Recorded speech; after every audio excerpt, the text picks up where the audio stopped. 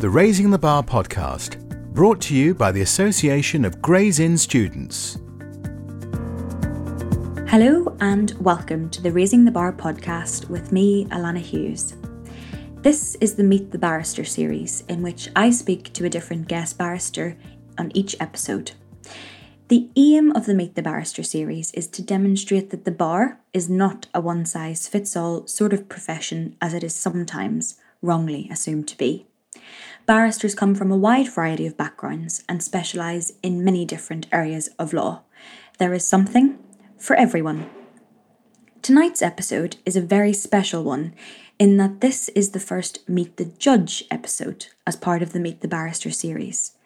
His Honour Judge Aubrey QC was called to the bar in 1974 and practised for over 30 years in Liverpool, specialising in crime. His Honour Judge was appointed a recorder in 1995 and then took silk in 98. He was then appointed as a circuit judge on the Northern Circuit in 2005. His Honour Judge is a bencher at Gray's Inn and has very kindly joined me this evening to give an insight into life as a busy Crown Court judge.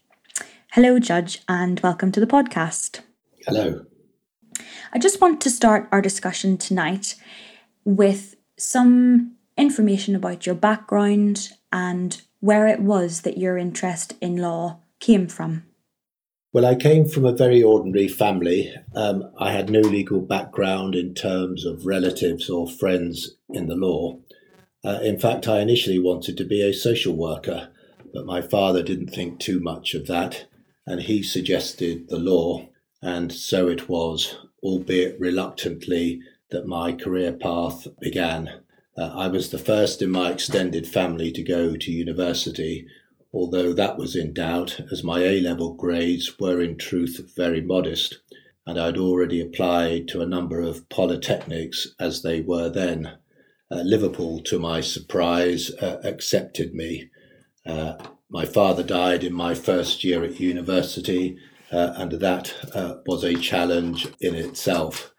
And so my interest in the law began from university days. Looking back, perhaps I could say this: I had two clear advantages. I went to a good state grammar school, which instilled a strong work ethic, and I was fortunate in that I had a supportive family, not in the financial sense, but in so many other ways. Money was tight. My father was deceased. My mother did not work, although I was fortunate. I obtained a local authority grant and I was awarded 2 exhibitions from the inn.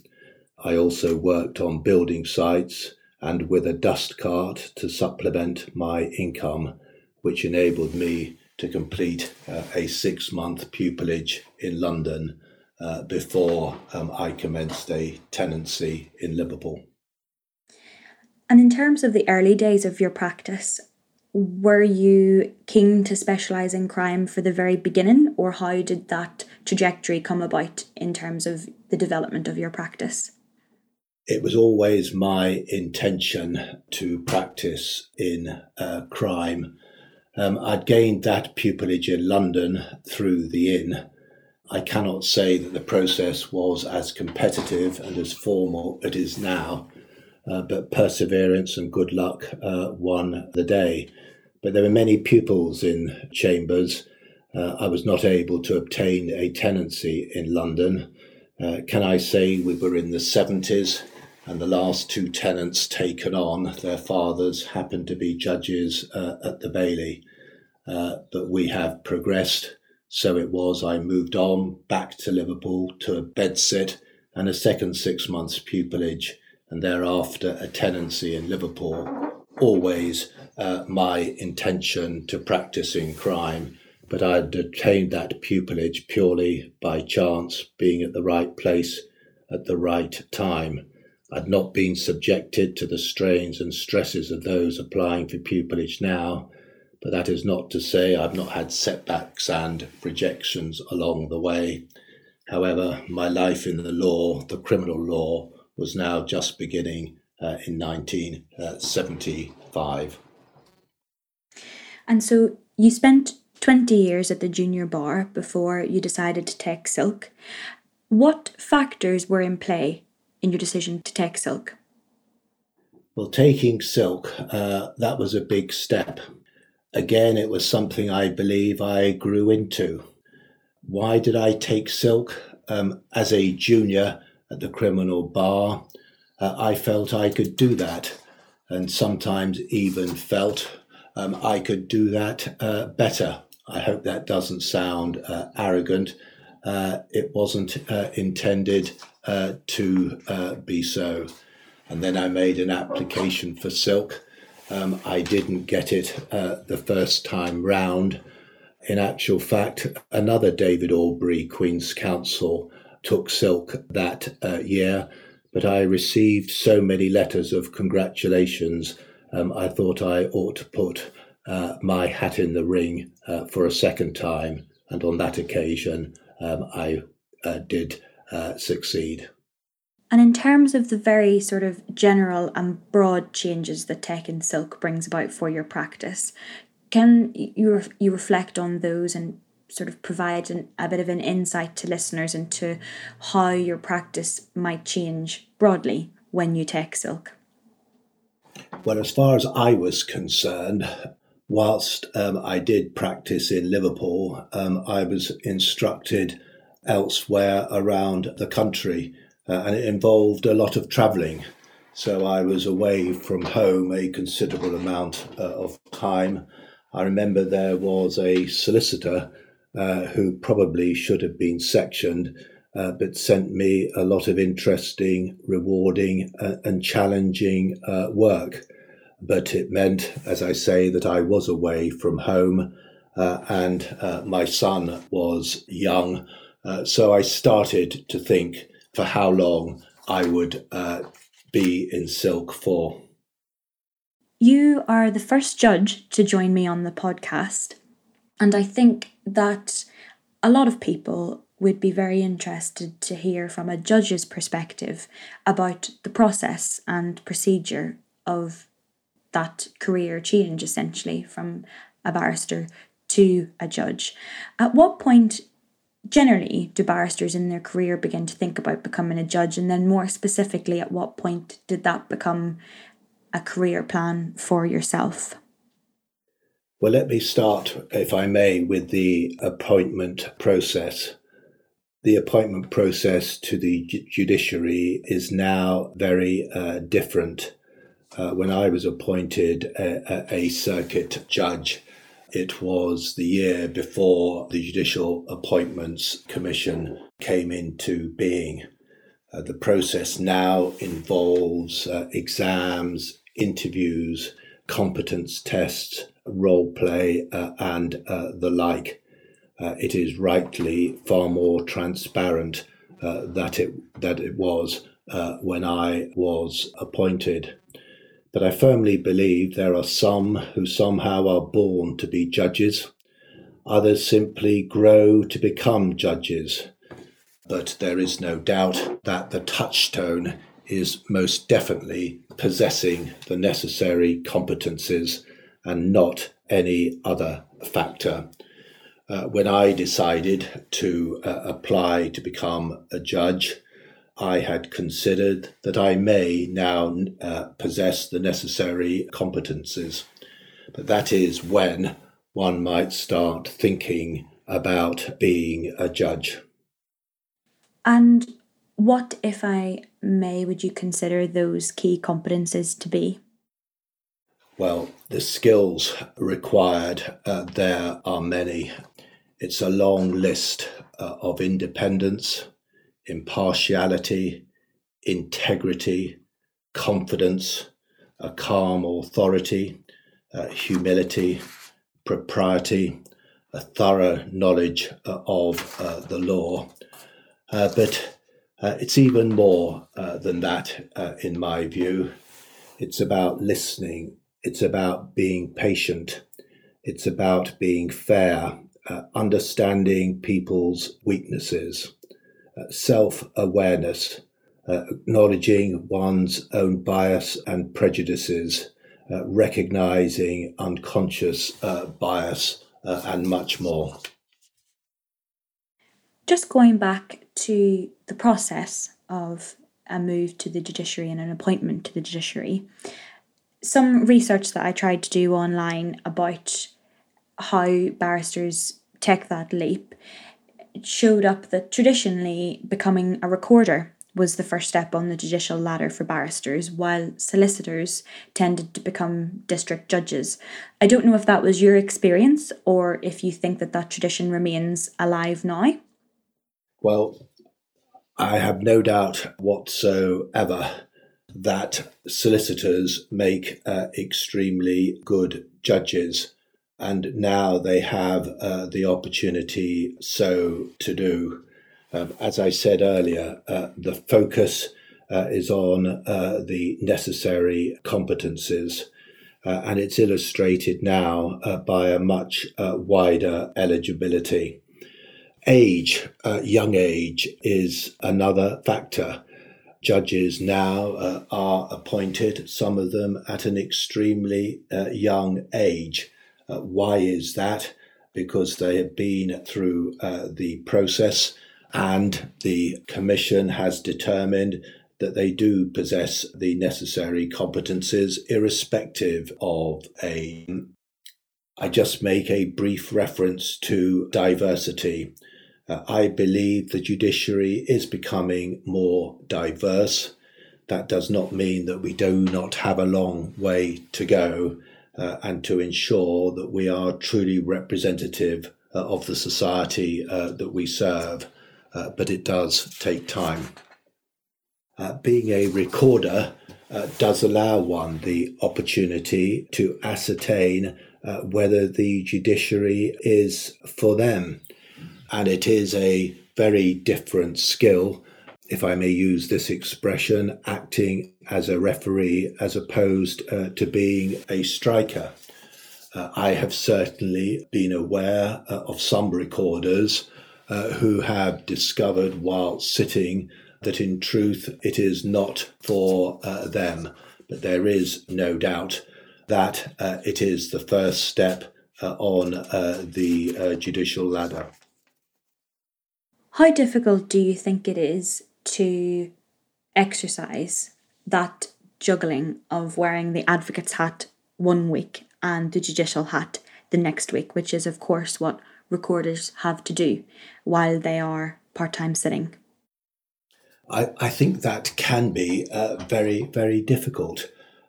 From my own experience, when I sat as a recorder, perhaps for a week or two, I felt that I was just learning to possess the competencies, the skills, acting as a referee or umpire, making sure that I was not entering the arena. And then my time sitting as a recorder for a week or two had come to an end. And then I would wait before I was sitting again, and then the whole process would recommence. You've spoken about the judicial competences that are required of a judge. And just for the benefit of our listeners, I want to read out the promise that is contained within the judicial oath, which is that you will do right to all manner of people without fear or favour, affection or ill will. And you have mentioned impartiality as a competence that is required of a judge. I wanted to ask, how difficult is it, especially in the world that we live in today with mass media at our fingertips instantaneously? How difficult is it to remain impartial, particularly on the sorts of cases that are making the headlines and hitting the newsstands before they have got to your bench? Well, the first thing I would like to say as far as the oath is concerned, I try and look at myself in the proverbial mirror every single day and remind myself of that solemn oath that I took to do right to all manner of people without fear or favour, affection or ill will.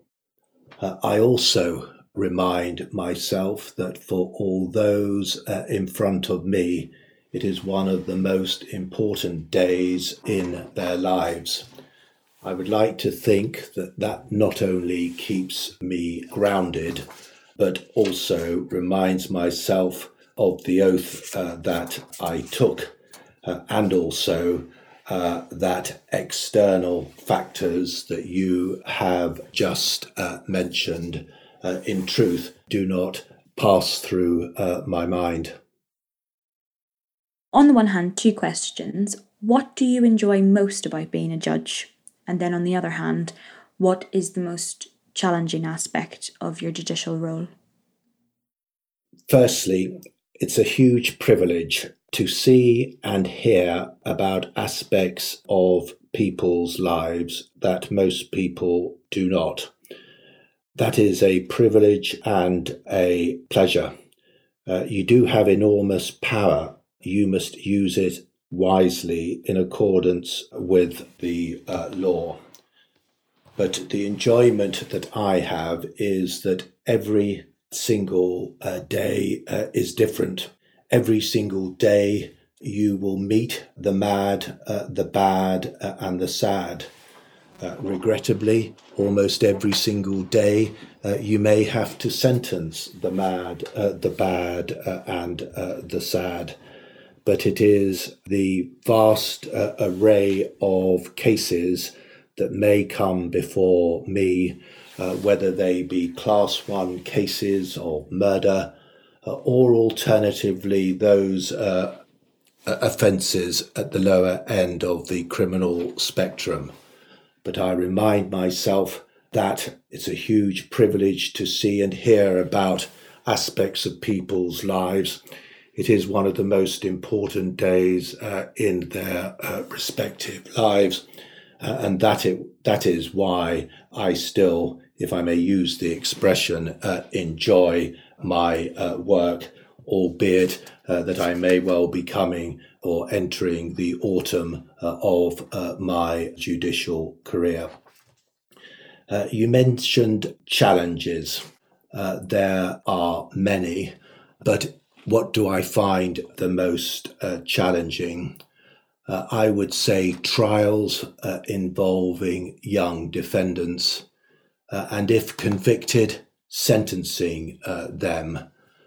You have that young person's whole future in your hands. Just following on from that then, and I suppose reflecting on your career at the bar before you became a judge, is there anything in particular that you particularly miss about private practice? And I wonder if it might be that in private practice you had the opportunity to defend those young defendants as opposed to having to be in the position where you're making a huge decision that will affect them for the rest of their lives. Yes, if I may, just before, and I've been reflecting on that last question as far as challenges are concerned, let me also say this. Every day a judge is dealing with the trials and tribulations of a fellow human being. You have to remain objective, dispassionate, and focused. But there are always bound to be challenges, for example, sentencing and causing death by dangerous cases. They provide their own challenges. There simply are no winners in such cases. The death of a young child or sentencing a single parent to custody are yet further examples. But you asked me what I miss now that I am on the bench. Well, when I first went on the bench, I missed much. I missed the camaraderie of the bar. I missed socializing. I missed my friends from chambers. But I've been fortunate that whilst I missed such people, friends, colleagues from chambers, In times, I have found many friends amongst the judiciary, but I'm glad to say that lawyers are not my only friends. Do you miss the advocacy? I did initially.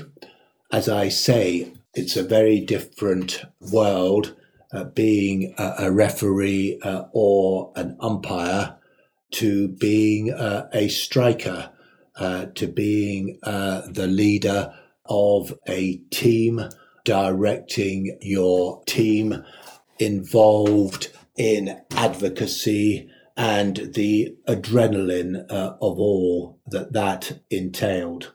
But in time, you learn, you must step back, be objective, be dispassionate, and perform a very different role. And in terms of advocacy, I'm a second six pupil very recently on my feet, and although I don't specialise in criminal law, I would be very keen to know, as I'm sure many listeners of this podcast would, about the tips for advocacy from the judge's perspective. What is it that barristers can do in terms of their advocacy to be most helpful to a judge?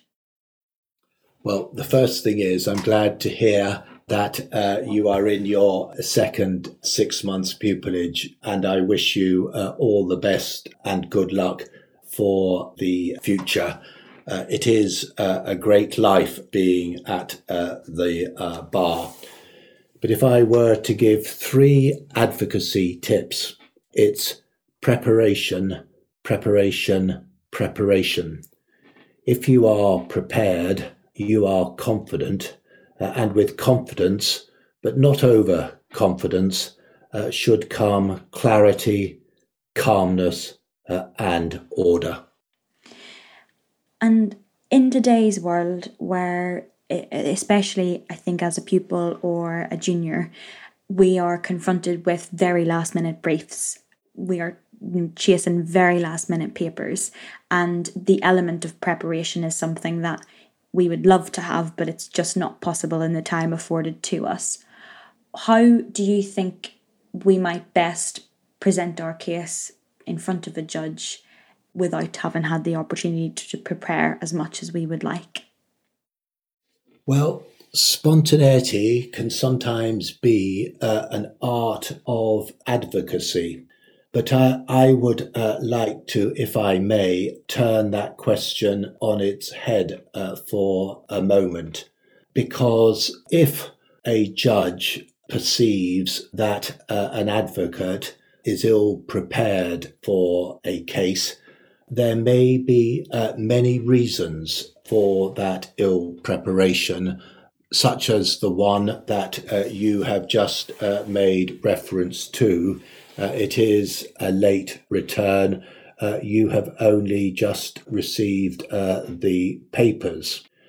And I have seen, regrettably, judges becoming annoyed with ill preparation. And one of the qualities of a judge is not to become annoyed. And it's a very fine line between annoyance and bullying, or the perception of bullying. And there may be many good reasons why an advocate is ill prepared. It may be late instructions. There may be issues as far as that advocate is concerned. If it is laziness, then there is, in truth, no excuse for it.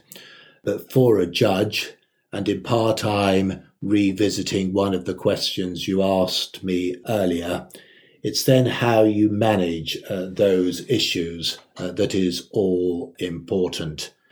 It's absolutely essential for a judge to respect all in front of you, exercising a calm authority in a controlled manner. I ensure that I never, if I may use the expression, tell advocates off, and always seek to deal with such issues in a constructive way. So as far as the advocate is concerned, who may be ill prepared, if necessary, ask for a short while so that one can seek to prepare oneself more.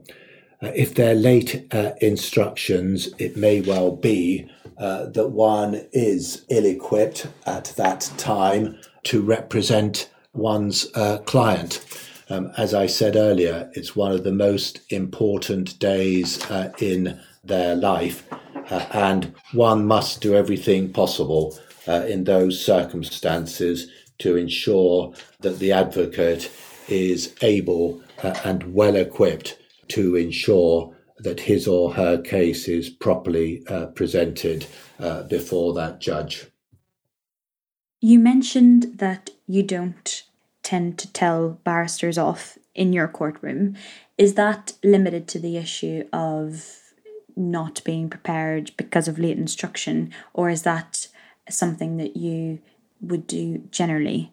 And I suppose I'm asking this question as part of a wider question, which is, are there certain things that a barrister might do which particularly annoy you as a judge, or certain things that barristers do generally which you're aware of are an annoyance for the judiciary?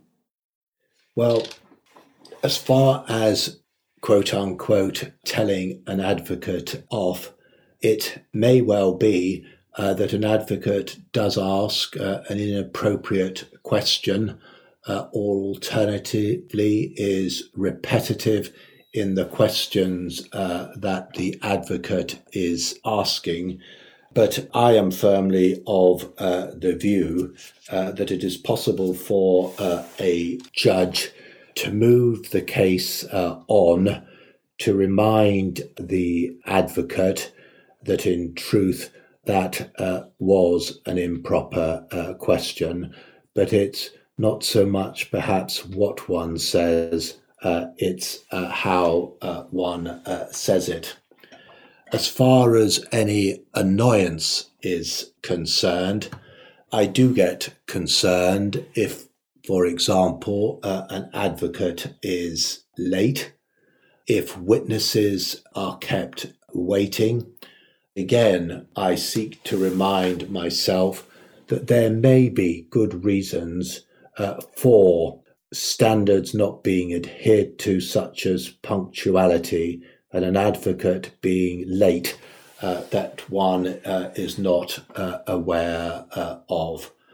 So I think it's important for a judge, if I may use the expression, to engage brain before necessarily either becoming concerned or annoyed about a particular issue. The final topic that I hope to ask you some questions about this evening is that of well-being at the judiciary. Now, we know that well-being at the bar has become much more prominent a focus for barristers over the past few years, and something that is very much promoted by the Bar Council and BSB. But we do know that the courts are under enormous pressure, particularly in light of the pandemic over the past 12 months. And you've mentioned already this evening how precious indeed the court time is. I just wondered, in terms of the workload for judges and time management, is switching off for you very important? And to what extent do you have to personally deal with these pressures? There is no doubt that a judge can be under enormous pressure. We're all human, and we do not lose our inner being when we walk into court and sit on the bench. But in order to perform our judicial duties, it's essential that we remain objective, dispassionate, and detached throughout. But that's not to say that I have not been affected, for example, by certain cases. And it's difficult sometimes not to feel emotion, but one must hide it. I've been moved by many a victim personal statement, and in one case moved by the raw grief of a mother and the deep remorse of the defendant. I do not intend to disclose the details out of respect to both, but that day will stay with me forever. So there can be much pressure, but there are a number of mechanisms to deal with that pressure. One must keep things in perspective, and talking to my wife would be and is my first port of call. Colleagues are also a tremendous sounding board. Other than that, it is important to switch off at times, taking holidays, having outside interests. And I also remind myself how fortunate and privileged I am to do that which I do. Finally, I want to ask if there are any standout moments or notable highlights from your career that just shine like a spotlight as you reflect back on everything that you have done. As far as standout moments are concerned, there are in truth so many, but my standout moment is always my last case, the last person who has been in front of me. But I am proud of certain things, and if I'm proud in truth of anything, it has to be always trying to do my best, trying to do right. But if I had to choose one thing, it is having been involved in the advancements we have made in the criminal justice system as to how we approach children giving evidence and the opportunity for them for their cross-examination to be pre-recorded prior to the date of trial. Another standout moment that I have, of which I am proud, and it's given me considerable satisfaction, is that I am with another judge in Liverpool in the process of setting up an internship, a competition by going into schools in disadvantaged areas and ultimately selecting a student for a year who would be able to come into court, observe the criminal justice system. A grant will be available to that intern. The pandemic has delayed its implementation, but I am excited by it in order to give disadvantaged students opportunities which they might not otherwise have had. And that also applies to those who've had the experience of the competition itself, albeit they are not selected each year. So those are my standout moments. For anyone listening to the podcast this evening who is particularly interested and keen to hear more about the internship that you've just spoken of, are there any further details in terms of a name that they may be able to Google for the scheme, or how they might keep an eye out for when that scheme becomes released?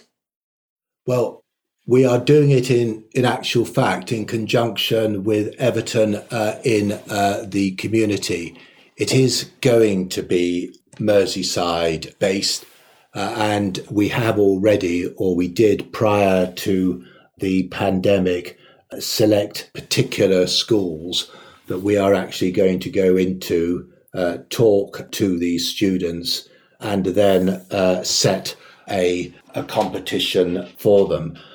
But I'll gladly, in due course, supply the details if anybody would wish to know more. And perhaps this sort of scheme, which is really very one of a kind and the first of its sort that I'm aware of anyhow, may become a flagship for similar schemes to crop up in other cities in the country. Well, I'd like to think so. We can't claim that we are the first of its kind, because I believe that at the Old Bailey, a similar scheme is in being. My very final question this evening, and I think on the basis of everything that you've shared with me tonight, I know the answer, but it's a question that I love to ask my guests because I think everyone's reasoning for their answer is very different, and it's always intriguing to know why it is that people get out of bed in the morning to do the job they do. And so my last question is, do you love your job? And if so, why? I'm going to answer that question in 4 sentences, if I may. I do love my job because it has given me an opportunity to try to make things better, to try and do right, as I say. Isn't that what justice is all about? Giving those who have been wronged a sense of justice. I love my job because, as I said earlier, you do meet the bad, the mad, and the sad.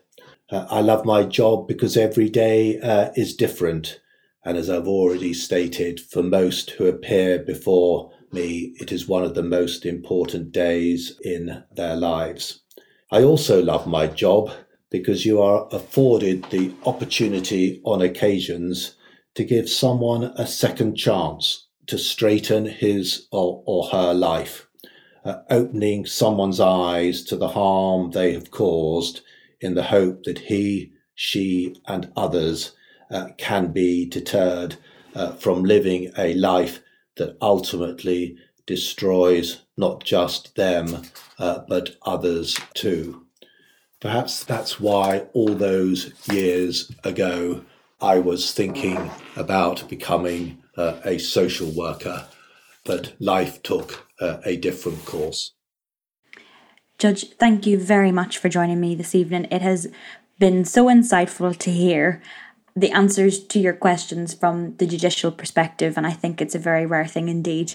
And I'm sure our listeners will be very grateful and intrigued with everything you've shared. So thank you very much. Thank you very much indeed. Thanks for listening to the Raising the Bar podcast. Please subscribe, rate and review. And for more information, check us out on Twitter at RaisingTheBarGI.